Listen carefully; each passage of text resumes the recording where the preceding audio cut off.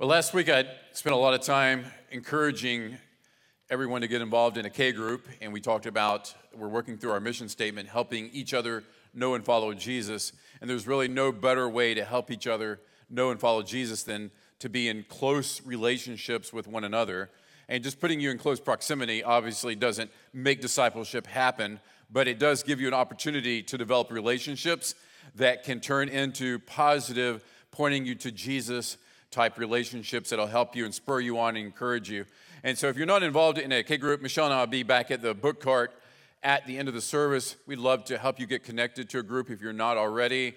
There's also a list in the lobby. One change on that list, though, Stephen and Allison Whitaker's group has changed location, so see him if you need to know where that new location is, but don't show up at his house on Wednesday night. And so that's this week. K-groups start this Wednesday and then next Sunday, so I hope you'll be involved in that. We're going to be back in the book of Ephesians, and as I said last week, this isn't a work straight through Ephesians. We've done that fairly recently, actually, and this is more, we're looking at some different themes from the book because it's so rich and there's so much there. And so we're going to start off in chapter 6, and then we're going to work backwards. So chapter 6 of Ephesians, just one verse, and we'll pray, and then we'll talk. Ephesians 6:12. The Apostle Paul writes, "For we do not wrestle against flesh and blood, but against rulers, against the authorities, against the cosmic powers over this present darkness, against the spiritual forces of evil in heavenly places." Let's pray. Father God, we thank you for your word, and we read verses like this, and it seems so much greater than our reality. It seems so much bigger than our day-to-day experiences. And God, we'd never have this insight, this ability to see what's truly going on in our world if it wasn't for your word and you speaking your word to give us this truth so that we can understand the battle that we're in. And God, I pray that you will allow us today to rise in the Spirit, rise to the occasion of the situation that we find ourselves in today. And God, we know that Satan has always been at work, and he continues to be at work, deceiving and leading many astray. And God, I pray that you'll help each one of us prepare our hearts now and confess our idolatry, where we can easily put our minds on small, meaningless idols and miss out on the truth of your glory and your greatness. In Jesus' name we pray, amen. I had the privilege this last week to go back to see my parents up in West Virginia for just a few days. Flew up, flew back, really quick trip. But while I was there, I was running through the old neighborhood where I grew up. And nearby my parents' house, there is a building that used to be the Armory. The Army Reserve for the unit there in that area would meet at this location. It now has been changed over, and it's an elementary school. But it brought back memories of a time when I was in high school that my friend Chad Hall, who I graduated with, he decided to go into the Army in what was called a split option kind of deal, where as a junior, after his junior year in high school, he would go through basic training, and then he would be in the reserves, and then after his senior year, he'd finish up basic training and then go into the reserves, and then they would help pay for his college. And they had a deal working there where you had a buddy system. You could bring a guy along with you. And so he began to talk me into trying to get me to join up with him and be part of that. And so one Saturday afternoon, we went down to the Armory, and we spent the afternoon there as with the other soldiers doing what I guess they did there at that Armory, which was basically nothing, okay, honestly. And there was a lot of sitting around. There was a lot of talking. I saw zero drills, zero activity. I saw no rifles, no rifle range. It was literally just guys sitting around talking and spending the afternoon together. Now, I hope that's not indicative of all our reserves, and it probably isn't. It was probably just the case at this one location. I hope so. But these guys were what we call weekend warriors, right? They go and they did their thing. And what was so shocking for a lot of these guys who were in these kind of programs at this time was the fact that around the time that I would have been in, which, by the way, I was too young to join up, and so I was unable to go with my friend Chad. But at this time, we had, I believe it was Desert Storm was the war that took place over in the Middle East. And at that time, they began to call up people who were in the reserves. And I remember knowing guys who were in there, and they were absolutely shocked and overwhelmed that they were being called up from their job as a mechanic or as a worker in a store or as a teacher to go across the world to fight in a war. In fact, many of them worked and tried to figure out how they could get out of this, because I didn't sign up to be in a real war. I'm just in this for the weekends, right? This is what it's about, just going to the little deal every weekend and being part of that little group that meets over there in Ripley, West Virginia. But that wasn't the case. And many of these guys were deployed, and many of them did tours of duty, and many of them made a huge impact. But the truth is, many were shocked and surprised by the fact that they were more than a weekend warrior. And here's the illustration, which is obvious. I believe many Christians have a weekend warrior mindset. They feel like that this is the battlefield right here. Okay, I go and do my thing on Sunday. I do my thing on the weekend, maybe serve in children's ministry, maybe greet at the door, maybe I'm a deacon, I'm an usher, whatever. I go, and this is the battle, and then I go home. And then I go back to my real life and real world. And nothing could be further from the truth, because the battle is not here in our seats. The battle is out there in the relationships with people who are unbelievers, who you deal with every single day at work or in school. The battle is fearing God and keeping His commandments and staying focused on what really matters. And then what I'm going to talk about today is the battle is very much in your home, helping each other know and follow Jesus in our home. The battle is in the home. The home is under attack. And many of you know this, and you see it, and it's all over the place in the media that the home is being assaulted. Marriage is being assaulted. Our genders are being assaulted. And we're constantly under attack. And this is no accident. This is the work of Satan and his scheme. And he's worked throughout from the beginning till now. And he may change his tactics, but he never ceases to attack the home. And so let's recap a little bit where we were last week, because we are walking through this book of Ephesians. In Ephesians chapter 1, basically, Paul lays out the fact that you and I are the church, and he's given us everything that we need in order to fight this battle that we're called to fight. In fact, there in Ephesians 1, he goes through this long list of things that is true about somebody who's in Christ. In Christ we're blessed, in Christ we're chosen, in Christ we're declared holy, we're blameless in Christ, we're predestined in Christ, we've been adopted by Christ, and we're sons and daughters of God because of Jesus Christ. And at the end of chapter 1, he says that all things have been put under the authority of Jesus Christ, and under that authority is the church, and these things are all for the benefit of the church. And so you are not the end in yourself. The fact that you're all of these things in Christ, that doesn't just I feel good about myself, but you've been given all of those things and made who you are in Christ for the benefit of the church, to help each other know and follow Jesus. Now, as Paul typically does in his letters, the first part of the letter is filled with the theology. He's building the case, showing who we are in Christ, what Christ has done for us. And then he transitions to the second half of the book, where he makes it very practical. He brings it down to street level. And that's what happens in chapters 4 and 6. Paul turns to the practical. He turns to how our identity in Christ, who we are in Christ, what we've been given in Christ, how that works its way into our relationships. But before we talk about those relationships, look at chapter 4, skip it over chapter 4, verse 1. Paul writes, I therefore, a prisoner for the Lord, urge you to walk in a manner worthy of the calling to which you have been called.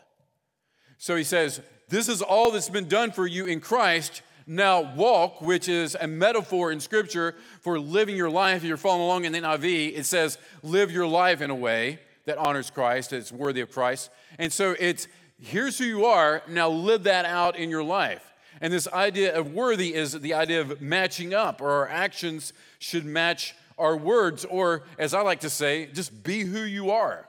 Allow your inner convictions and your external actions to match up. It's what I talked about a few weeks ago in Psalms. It's having an undivided heart. And so Paul says to walk worthy of the calling which we've been given. And that calling ultimately is, as we sang, to glorify God. And as Sean mentioned, to live for him and knowing that God's will is for his glory and it's for our good, but it's not about us. It's about him and it's about what he's doing, what he's accomplishing. And so when Paul writes here in chapter 6 and he tells us about this spiritual war that's going on, here's what he's trying to get across to us, okay? It's not easy living for Jesus. It's not easy and carefree. It's not natural, so to speak, to live for Jesus. You've got enemies that are battling you every day. Not only Satan, who's real and truly battling against us as a church and as individuals, but we have the flesh inside of us that's constantly drawing us away. And we also have the world, the system of the world, as we can look around and see, that is anti-God and it's blatant in our face. And so we don't wrestle against flesh and blood, but against rulers and authorities and cosmic powers. While that sounds crazy, it brings it into reality is the fact that there's something bigger going on than what we see with our eyes.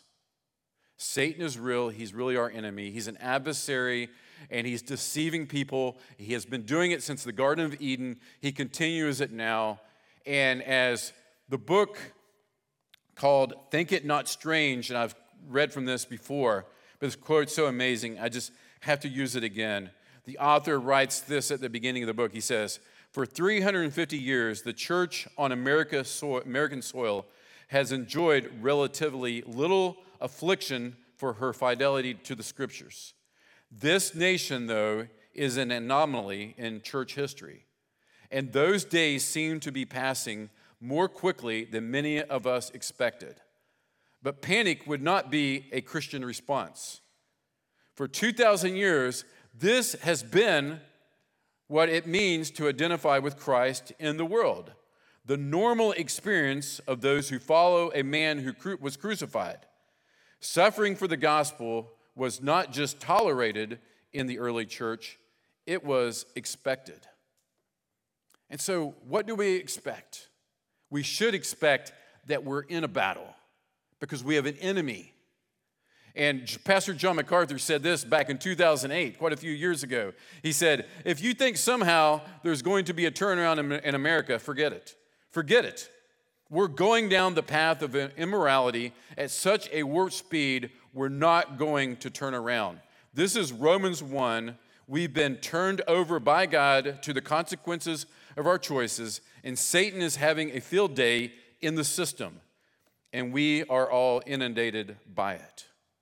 So if that's the truth, if MacArthur is correct that we're not turning this around, there's probably not going to be a revival to change the path that America's on. The question is, how should we respond?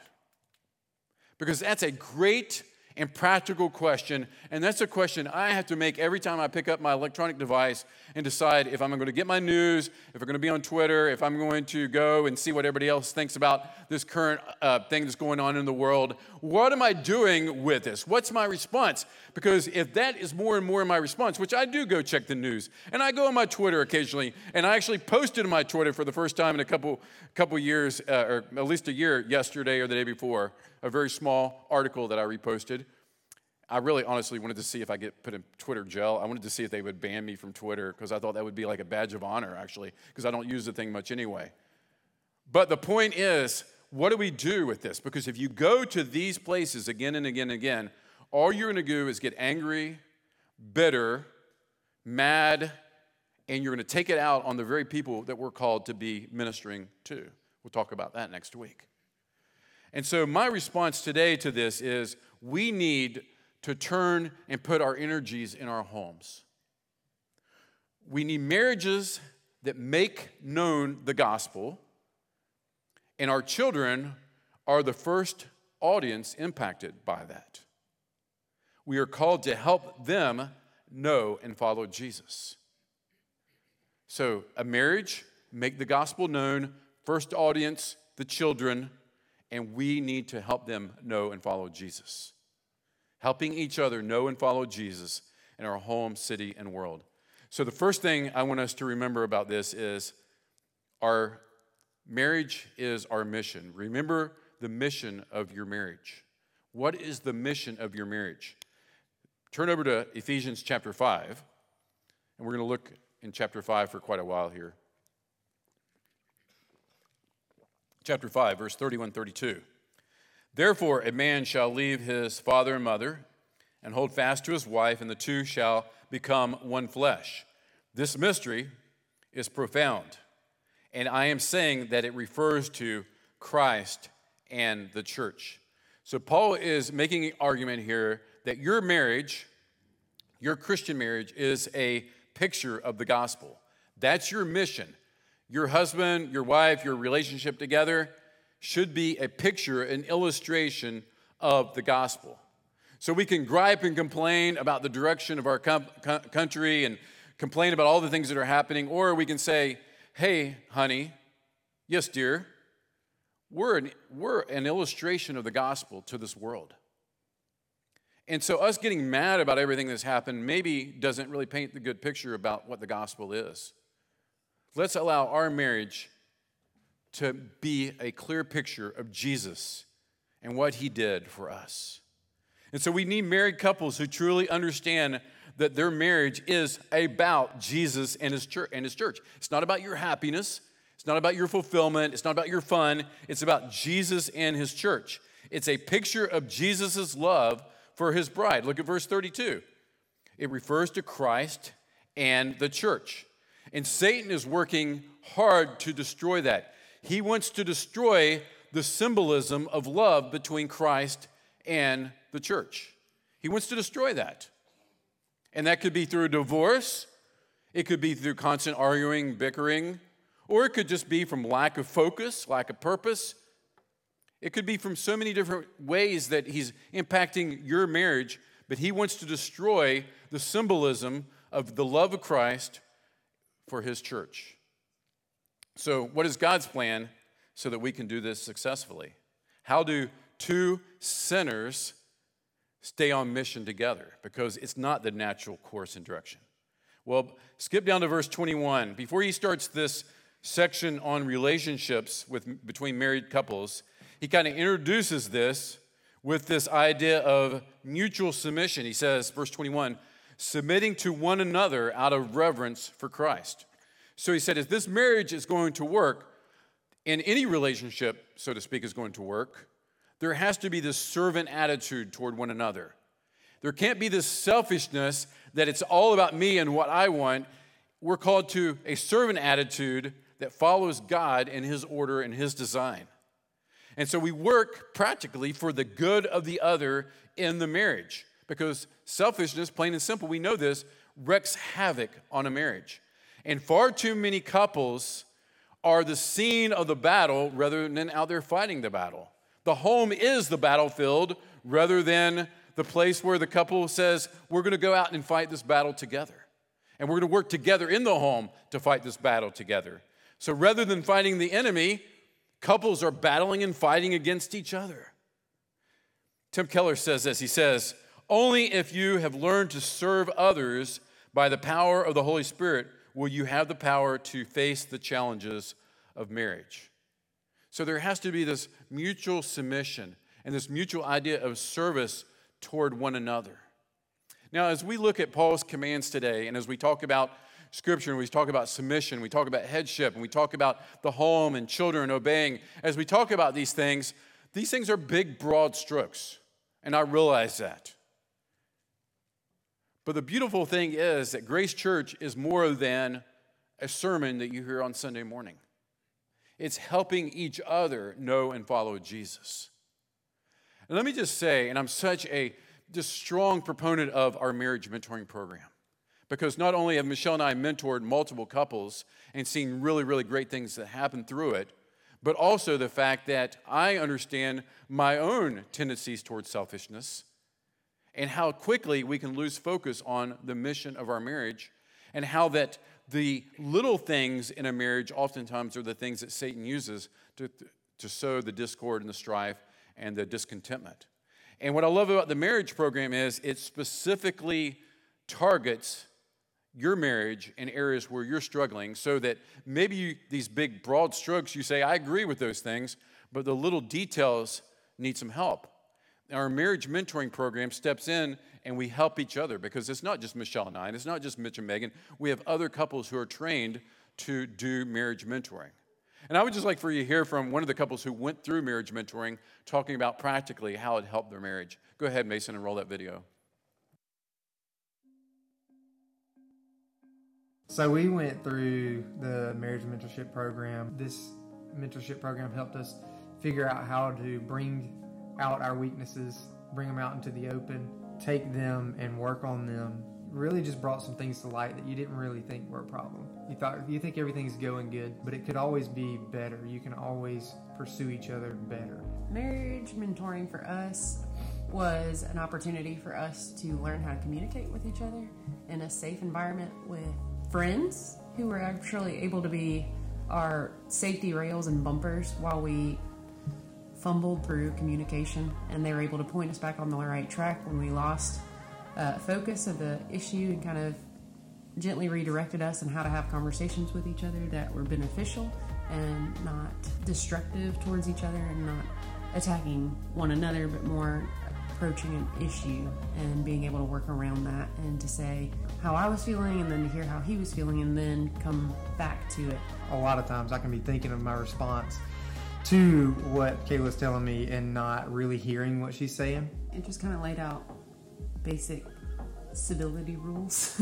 Basic rules of conflict. I would totally recommend anybody who's married or maybe even engaged, dating, to seek out this marriage mentorship, this help, because when you think you've got things figured out is probably when you need help the most. It was an uncomfortable 8 weeks, but a fruitful one. Just like pruning the branches off the fruit tree allows it to grow new branches that yields greater fruit. One thing that Keller and Kayla doing that video, I appreciate them doing that, helps us understand is that maybe your marriage isn't just like next week you're going to be in divorce court, but you need some tweaking, some help, some encouragement to get back on mission, because it's not just about having a marriage that you function together pretty well and you're pretty in sync with one another, but it's about being on mission for Jesus Christ.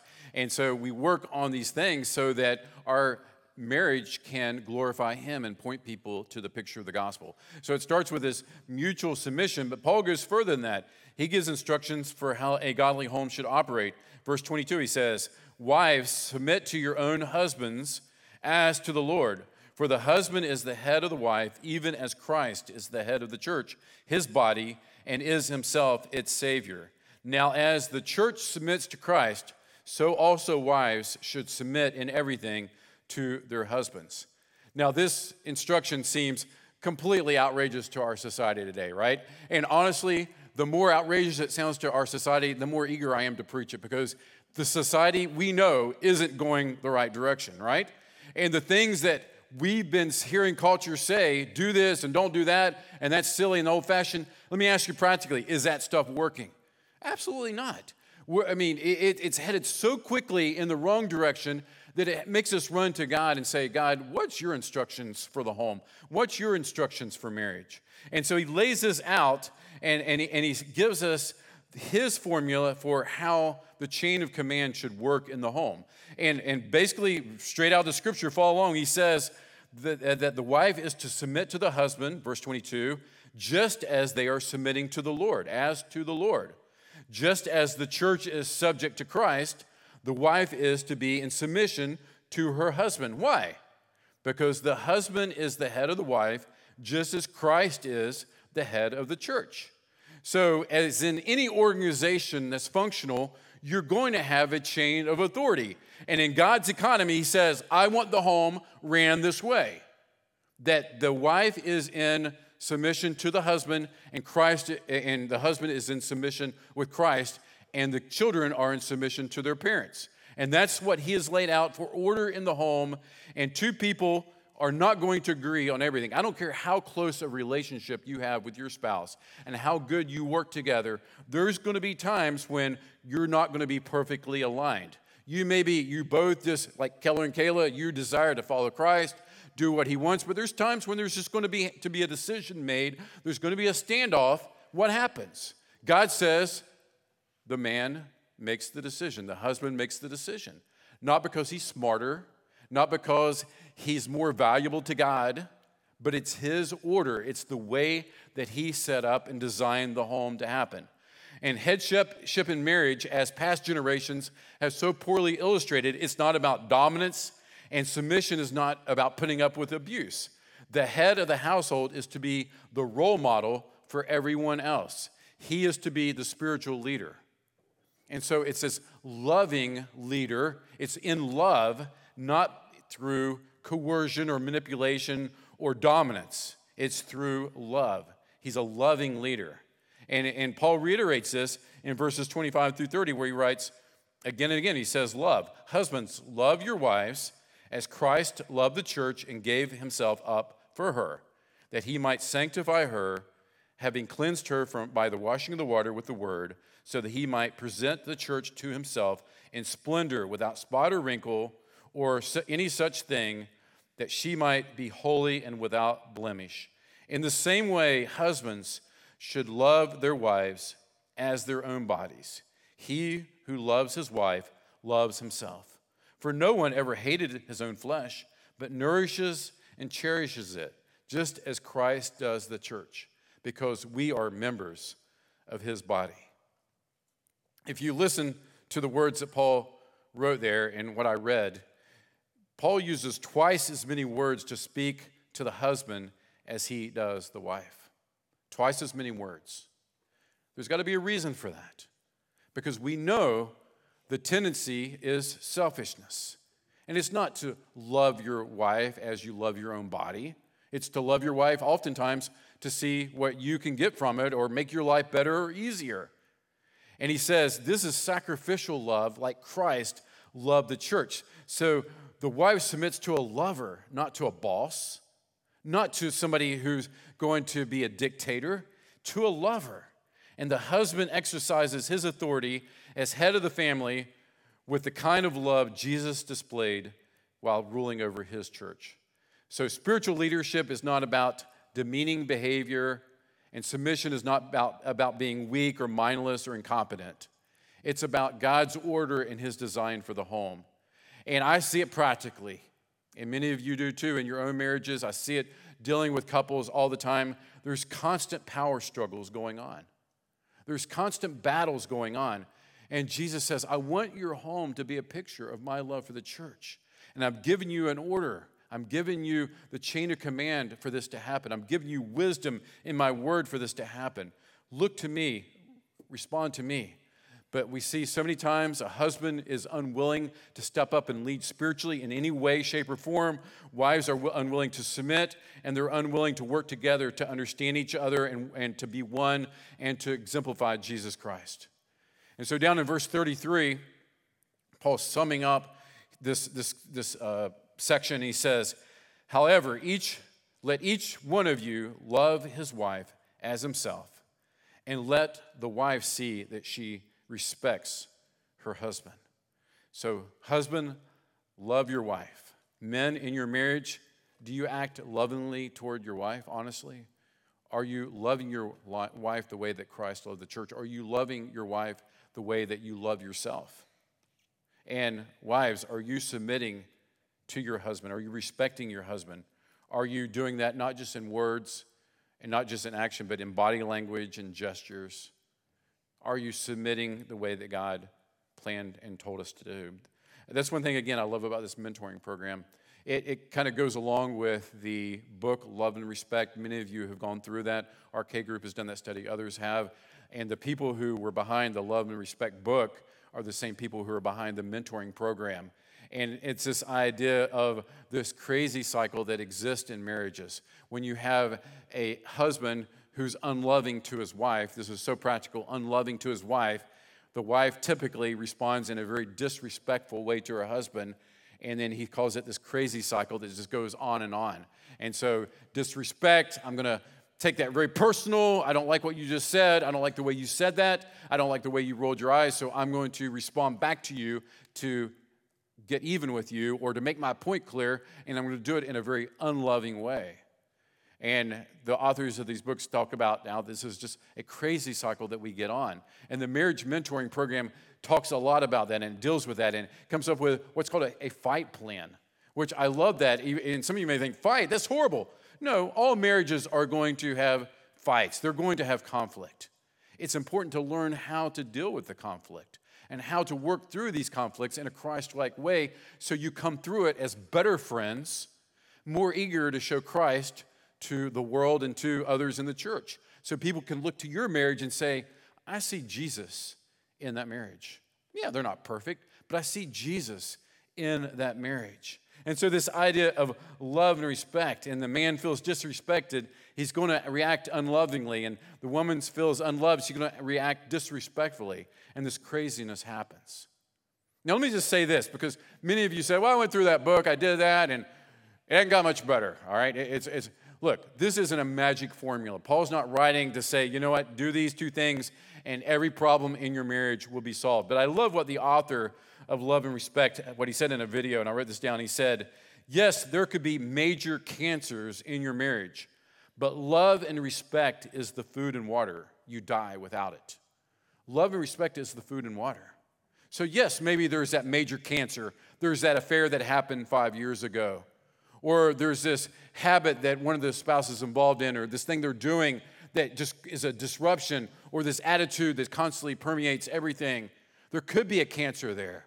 But without love and respect to deal with that cancer, you're not going to get anywhere.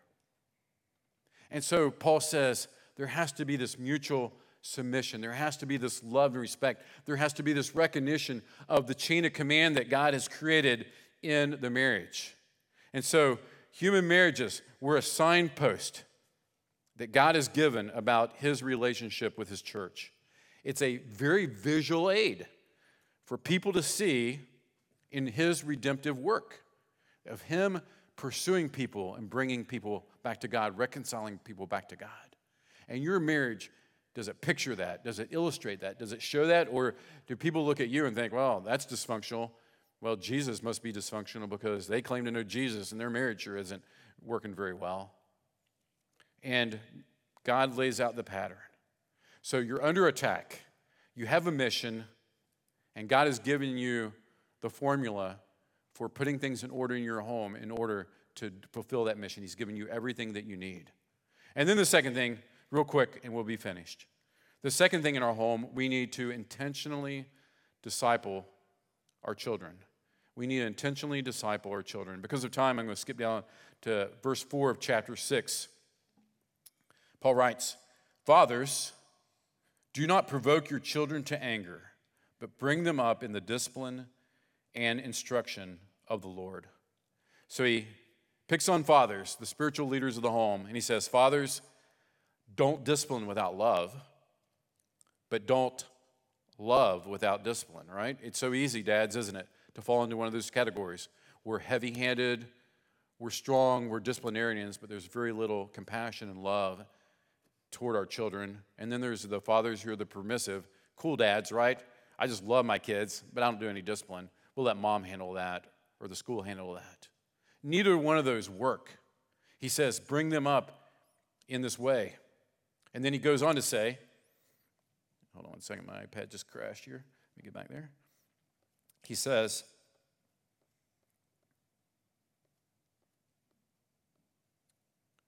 to bring them up in the instruction of the Lord. And that's this intentional discipleship that we're talking about here. Let me ask dads here. Honestly, do you have a warm relationship with your children? Think about your children. Think about your relationship with your children. Do you have a warm relationship with them? Are you intentionally discipling them? Are you intentionally praying with them and reading the Word with them? There was this massive study that was done involving 4 generations, started in the 70s and went on. And get this, the single most important factor in successfully passing on our faith to the next generation, to our children, was this. I was shocked when I read this. a warm relationship with the parents, and in particular, the father. A warm relationship with the parents, and in particular, with the father. So dads, this call to be the head of the home, the spiritual leader, isn't all about perks and being in charge, is it? It's about being serious about your responsibility as the head of the household because you answer to Jesus Christ. You answer straight to Him. Are you intentional with your children? I see so many dads and they can't pray in front of their children. They feel awkward. They don't know what to say. They can't say the word Jesus in front of their children. Their mouths just freeze up and they don't know how to respond in a way that's gentle with their kids. And that's a problem because God laid out the way that He wants the home to operate. And it's under attack. And just sending your kids to church or sending your kids to a Christian school or just occasionally praying a meal prayer is not the end-all, be-all of discipleship. It's being able to look your kids in the eye. It's being able to pray with your kid, put your arm around your son. It's being able to talk to them about what really matters in life. And I'm afraid that doesn't happen a lot because there's really not a lot of depth in here. And as was mentioned, out of the heart, the mouth speaks. And so if the heart's empty, if the heart is pursuing other gods, if the heart is about other things other than Jesus Christ and Him crucified, then of course it's going to be difficult to get that to come out of your mouth.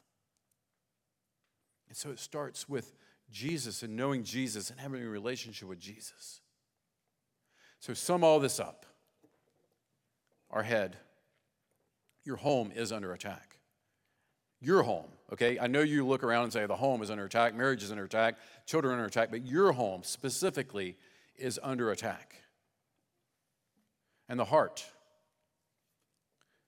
This is practical. Men, we have a 5-week Life Prep U class starting up called Family Shepherds. Where's Richard? Is Richard in here? I saw him a minute ago. Richard, stand up right there. Stand up. This guy right here is leading it. There he is.